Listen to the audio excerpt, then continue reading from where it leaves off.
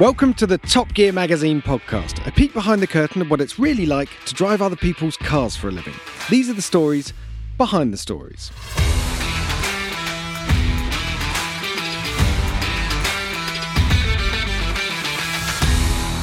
Hello everyone, welcome to the podcast. I'm Jack Ricks in the studio today with Ollie Marriage. Hello. And Rowan Horncastle. Hello, yeah, I'm here too. Weirdly, I normally go to Rowan first and I just flip the script. I didn't know what was going to happen. This is going to be crazy, guys. Everybody, look at this. That's how I just like to keep you on your toes. So today, we are talking about Ineos. So Ineos are at it again. What are they at? Yeah, what have they been at? Yeah, They've bought another at launching football cars. club. No. Cars. Cars. I'm not talking about chemicals or football clubs or anything. Sailing, or cycling teams, cycling. Yeah. No. So Ineos, the Ineos Grenadier. That's the one that you've probably heard of. Wait, no. I think we should record scratch. For the people who don't know, what is Ineos? Apart from the petrochemical company, it's one man's kind of Land Rover vision, isn't it? Yeah, or off-roading vision, as we're going to find out. So it's a guy called Jim Ratcliffe, who's one of the UK's richest men.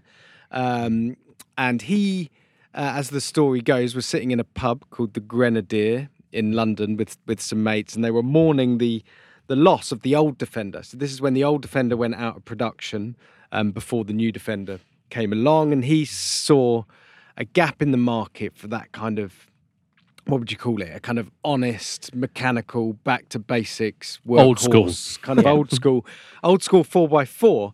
And when you've got literally tens of billions in the bank, you can bankroll your own car company. You can just go and make. You can take your saltiness and just make your own car company because someone else wouldn't build it for you. Yeah, I think at last count he'd sunk about 5 billion into the project so far, but.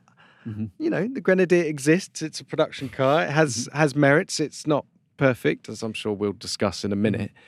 But, he's not hanging about because the news is that they're about to launch their second car. Well, they've revealed their second model line, which is called, Rowan, what's the name again?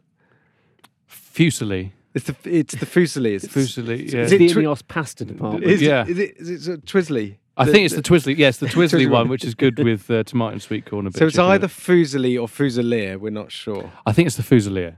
He likes a bit of military action to go with his names. Yeah. So it's called the Fusilier. Now this it wasn't a total secret.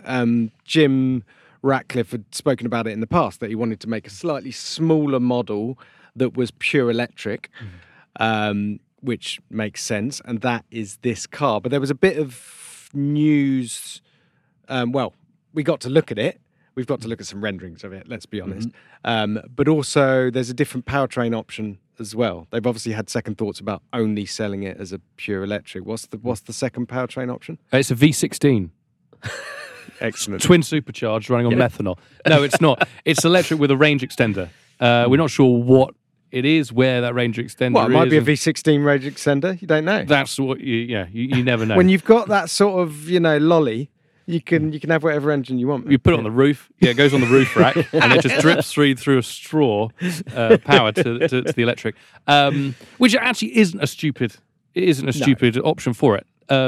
What, a V16 twin No, that's on the roof rack. But a range extender. No, range extender is good. Because we've got the EQG. It's not called an EQG anymore. It's got another name. It's got some Have ridiculous. They actually said it's a range extender rather than a hybrid. Yes, it specifically says range extender. I think it even says like a small petrol range extender engine. Yeah, because in some parts of the world, it's very hard to get to a charging station when you're in an urban environment. This is a car that's meant to be going to the back and beyond, and there aren't many 300 kilowatt fast chargers out there.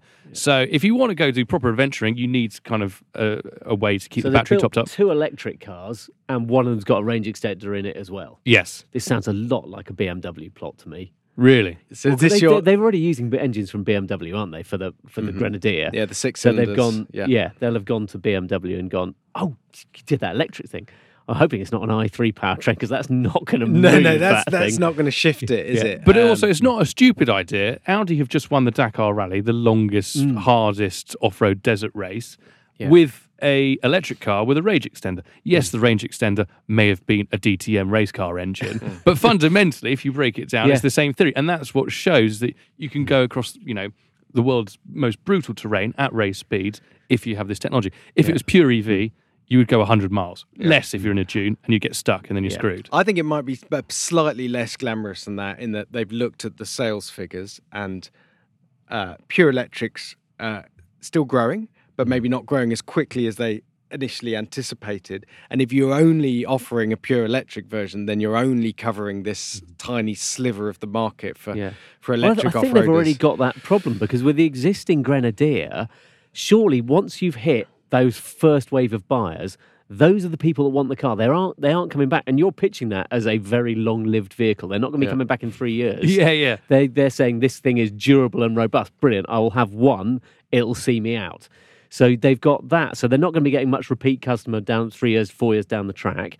And they've got a car that it's a bit of an acquired taste. So I think once you've sold it to all those sort of people wanting a Defender with a bit more comfort, an old Defender with a bit more comfort, they're struggling to find an audience. So now they can do this, and they can go, no, this is the electric. I did think exactly the same. Once you've sold all the Grenadiers to the salty people who don't like the new Defender and want something old school, who is there afterwards? Because then people will say, where's the touch? Where is this? Why don't I just have a new Defender? We set about answering that in the feature we did last year, didn't we? With that Greg Potts did brilliantly, was go and meet Defender people that rely on Defenders.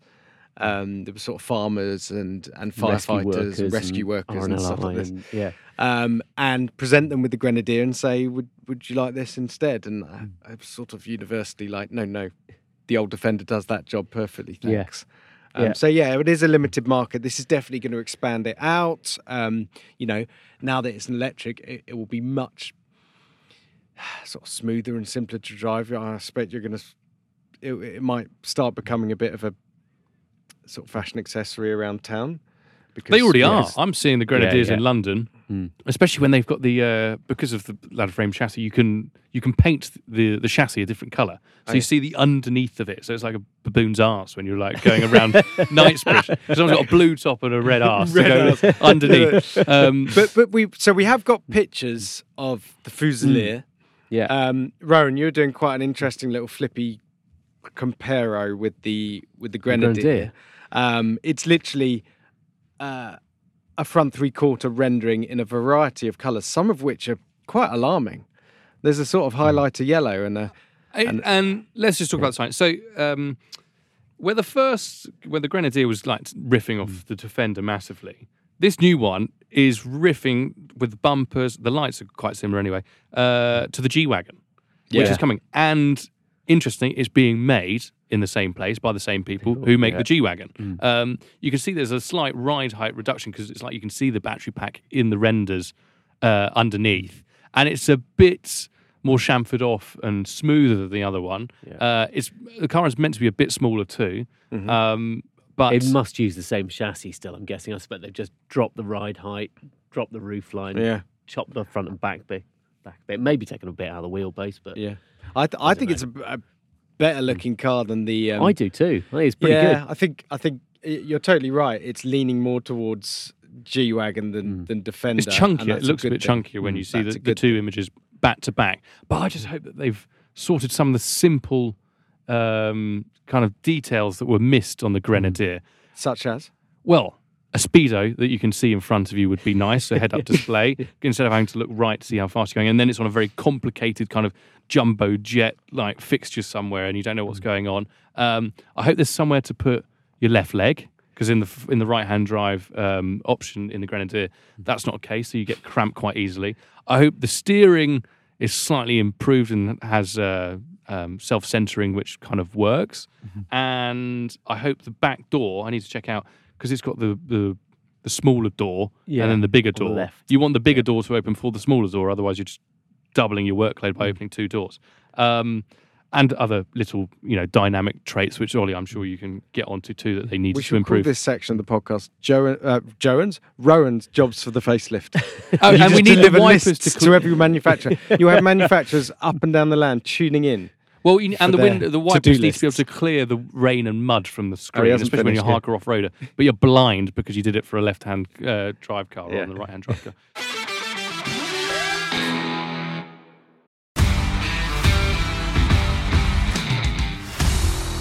But yeah, it will be interesting to see how it's received, and I think just general electric SUVs. They will be fashion pieces in town. That's fine because that's where you can charge them.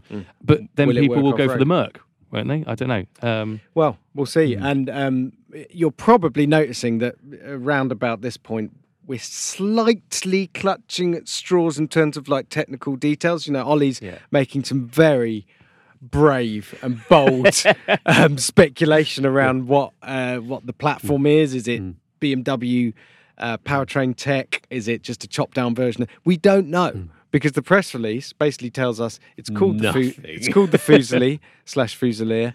And then they talk about the quartermaster, the Grenadier a lot. Yes. Rather than the actual But car. in terms of tech details, price, no chance. Power, Nothing. chassis, platform details, absolutely nothing. But we're lucky. Well, we might be lucky. We'll see. But Jason Barlow is down the pub. Literally, we're not making this up. I know often in podcast world, timelines are slightly bendy.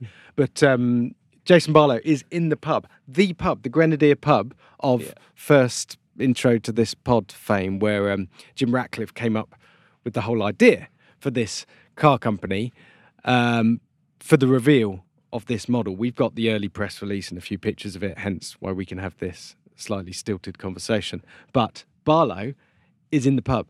At Jim. 11 a.m. on a Friday. Yeah. How media is that? Oh, yeah. Like the good old days with Jim Ratcliffe, and he's there. So what we want to do is we're going to go live we're going live to Jason Barlow in the pub. Excuse the audio. He's on his AirPods, so it might not be studio quality, but And he's chewing pork scratchings and a couple of chili nuts. Yeah. yeah. Sloshing back a couple of pints of Peroni, but hopefully he can add some more sort of colour to it, tell us what the event's like, what the mood in the room is like, and hopefully some more technical details for us to get our teeth into. Jason, are you there? Jason, I thought you gave up drinking years ago, and yet it's 1 p.m. on a Friday and you're in the pub. What's going on? Well, I'm not in the pub, Jack. I'm in the basement. I'm in the cellar of the famous Grenadier pub in Belgravia in London's, Knightsbridge area, Belgravia. It's quite weird. It's a small pub, the Grenadier. Obviously, it's well known. I think Ineos owns it. Sir Jim Ratcliffe, Britain's richest man, owns this pub, amongst many other things. It's also the place where the inspiration for the name came from. But today, they have renamed it the Fusilier because that is the name of the new Ineos car. And it's actually, weirdly, I'm sitting in the basement of the pub and I can see the car. I could almost touch it. It's just the other side of where I'm sitting. And there are some people kind of doing stuff around it. But it's I could almost reach it, almost touch it. It's so close. So there is a physical car there, because we got some early renderings and a few words on a press release that we've been sort of debating a little bit in the studio. But there is a physical model, or is it a working car? It's a physical model. It's full size. It looks. Oh my god! I think there's hailstones outside. Sorry. Oh my god! There's hailstones bouncing off my laptop. This is hilarious. What a bizarre place to try and do a broadcast from of any sort. Yes, there's hailstones coming into my cup of tea. Hello, guys.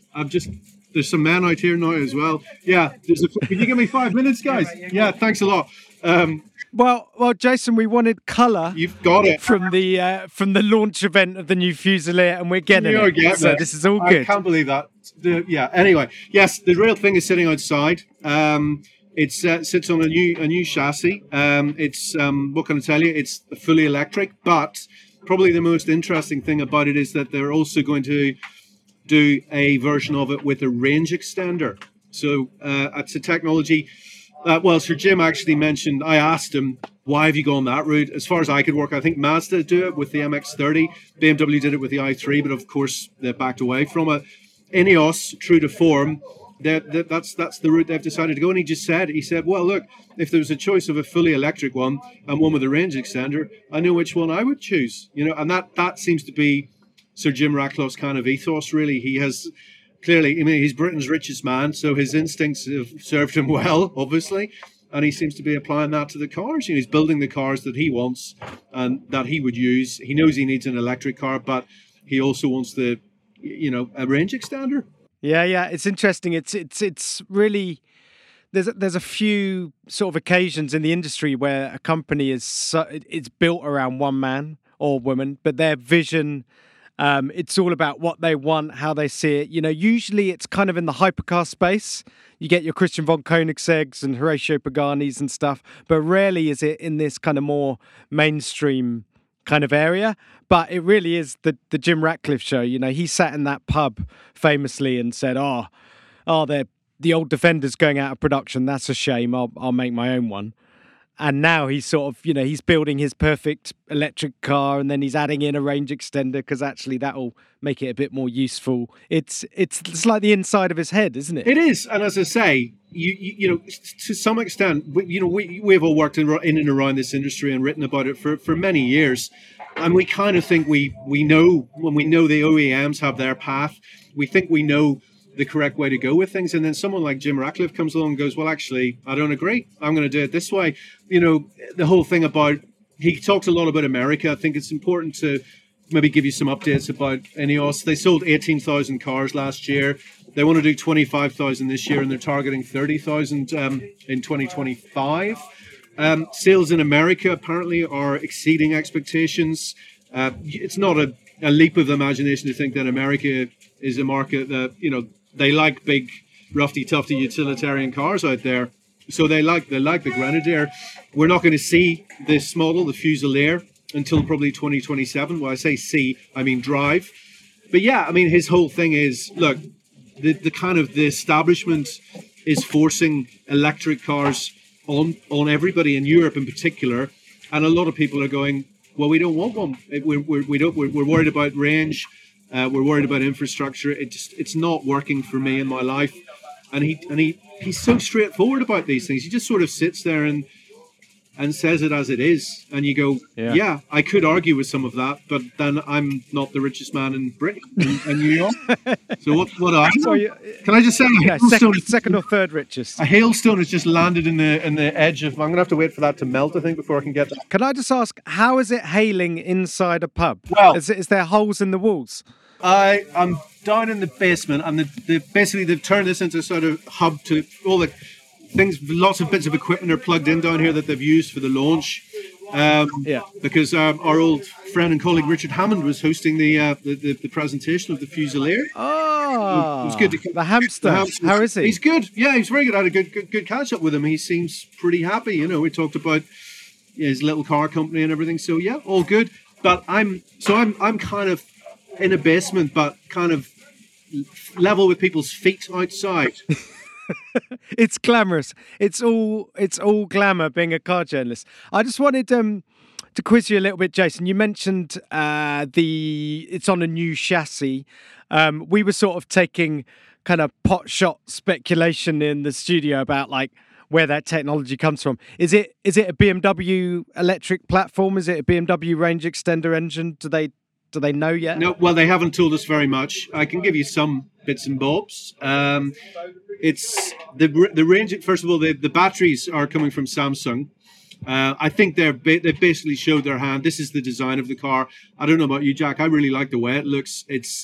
Softens off. I think the Grenadier was an interesting thing. The thing I've said to Toby Acquire, who's the Ineos' chief designer, every time I see a Grenadier, which isn't that often, I think there's more and more of them appearing. But I always do get this kind of gut reaction. I go, wow, that's quite interesting. I know some people thought it was an ersatz kind of G-Wagon or Defender knockoff or whatever, but actually, I think when you see them on the move, there is quite a compelling quality to the design. And the Fusilier, Toby said they've just tried to make it a bit more approachable. So, the early adopters have all got their Grenadiers. So Ineos has realised that the next step is selling cars, are trying to reach an audience that isn't a hardcore off-roader, but might have room in their lives for a kind of pretty tough, usable, all-purpose vehicle. And I think the Fusilier moves the brand much more in that direction, as well as being a fully electric car. No, I agree. We're literally running off. There's a kind of 30-second digital video they've given us where you get a 360 of the car and then a front three-quarter. Instantly, it just looks, as you say, they've chamfered the edges. It looks kind of more compact and solid, slightly lower, a bit more rounded, a bit more friendly. It's sort of instantly more pleasing. And I think it's quite a good move because this will become the volume model. Yeah. I'd imagine, and then the Grenadier can happily live its life being, Jim's ultimate vision of like the tough as nails Armageddon-proof off-roader. Yeah. So it allows it to be the car he always wanted it to be, and this car can sort of morph to fit the sales charts a bit exactly. more. I can tell you a little bit about the range extender thing. I mean, they basically haven't decided. I mean, the engine doesn't exist yet, so and they're not sure where they're going to get it from. But as he said, it doesn't vary in tempo. It runs as a generator, so it doesn't need variable valves. It doesn't need any trick stuff at all. It just basically is a generator. So it can probably be quite a industrial sort of engine, and it will just sit at a steady state RPM. It's not going to have to do anything other than be a generator for the main show, the main powertrain. His big thing is, I think, the big picture is he feels that electric cars are being forced on people, particularly in Europe. We know why the big car companies are going down that road. They feel like they have no choice. We know that there are some issues. We know that some of the sales aren't as strong as they should be. And there's a man with a ladder outside now. I think they're dismantling the stage outside. And he, with his kind of impeccable sort of irrefutable logic, he's going, it doesn't have to be that way. It's not that way in America. I think he believes in a sort of, the electrification route is not the silver bullet. It's one of the answers. Hydrogen is another one. And as he said, there's still huge gains to be made in combustion. And, this is a man who owns a third of the Mercedes-AMG F1 team. He says, look at what's being achieved there. The Formula One engine is given the performance that it generates, the world's most efficient combustion engine in a way, Yeah. So that's the angle he's coming from, Yeah. And you said earlier he's not conventional, he doesn't follow industry norms. So tell us, what was this event like today? Was it very informal? You sitting around kind of wooden tables with people with pints in their hand, or what was the event? Because car launches in pubs, it's not your normal venue. No, but then car companies don't actually own that many pubs, do they? I suppose. And of course, the Grenadier, the idea for it was, so we're told, was originally conceived in this very pub. Well, I mean, upstairs, as I say, I'm in the basement. You're right. I mean, to one extent, as I sit and look outside, you can probably hear the ladders moving around. There was a stand outside. We're up a little Mews Street in a very, very, very expensive part of London. This is a pub that you would not find unless you were looking for it. We know actually the pub industry is in dire crisis in the UK. They're closing down. It's an area of business that is a bit of a struggle, and it would be a terrible shame because it's a huge part of the cultural fabric of the UK. But I get the feeling that this particular pub, the Grenadier, is not a pub that really struggles. I'm sure the locals around here, an Ineos insider did say to me, he said, they do know who most of the neighbours are because they need to know because they're next door to a pub. He said, but we don't know what these people do for a living, and I would probably buy streets like this one.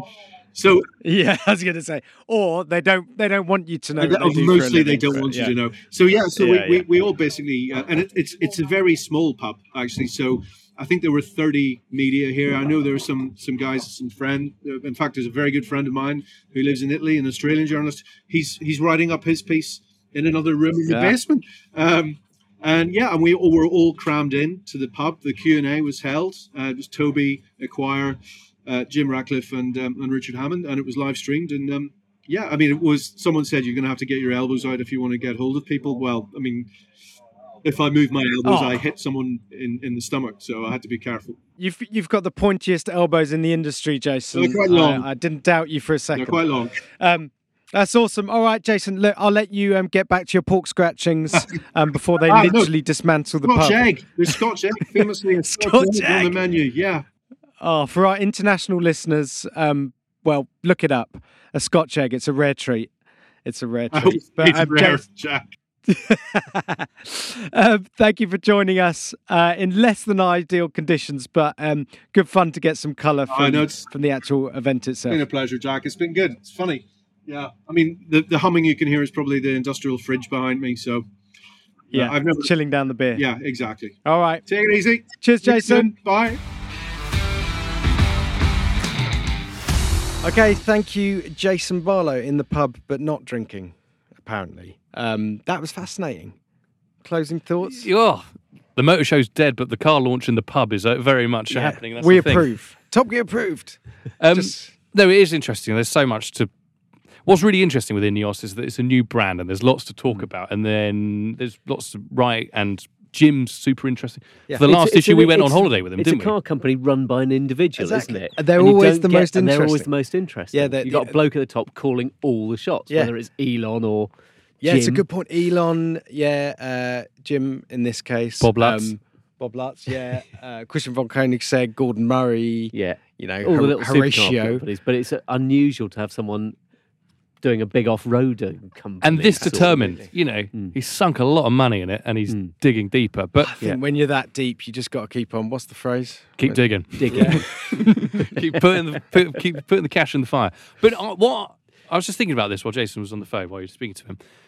If this was launched by a Chinese car manufacturer, not Ineos, if we just saw a car that looked like this, that came from China and was electric, what would our views be on it? Because, this was a Landwind 10 years ago. Those Land Rover Rimos from China. That was they did an Evoque that was... Exactly the same. Yeah. And, they've obviously thought about this and seen the Defender.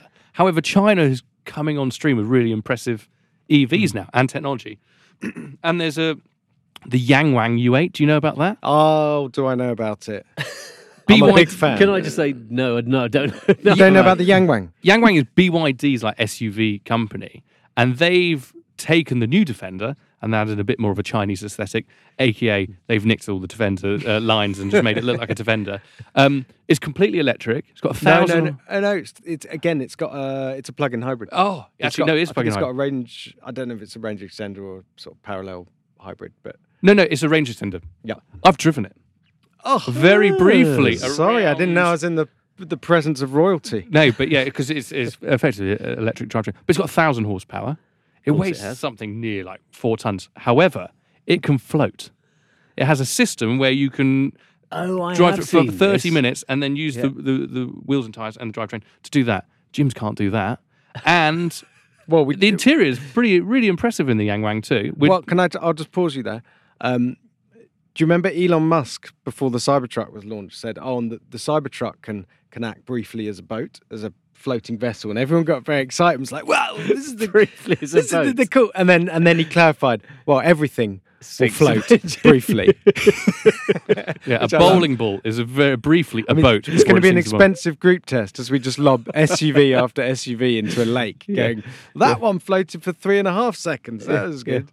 But we've asked and we're going to try and do it. But I just thought that was, where is our prejudice with people and brands that look like other cars and where they come from, how good. And I think it says a lot about where the Chinese are now coming onto the market, where we can take the Yangwang seriously, because at the face of it, it's the same as what Jim at Ineos is doing. Yeah. New brands, kind of reinventing something else that looked like something else and electrifying it. Yeah. So we see it's interesting. So that's the group test. Yangwang U8 versus Ineos pasta dish, Twizzly pasta, coming to Top Gear soon. Coming to Top Gear, so you heard it here first. So head to topgear.com. Make sure you read the details. So we're going to do we'll have multiple bites of this, and there should be a story up there from Jason, an opinion piece on what he learned at the event itself. But let us know what you think of the new Ineos Fusilier.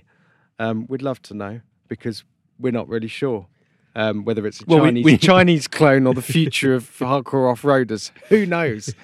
We need to drive it, basically. That's always our get-out clause, isn't it? Yeah. But Ineos seems like they're here to stay, Keep going. Keep going. All right. Thanks for listening. Catch you on the next one.